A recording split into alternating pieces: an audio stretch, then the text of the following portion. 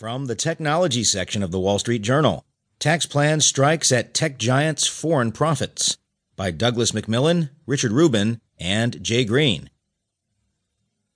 While most U.S. businesses would pay lower taxes under congressional Republicans' proposed tax overhaul, some of the world's richest technology companies might actually see their rates rise.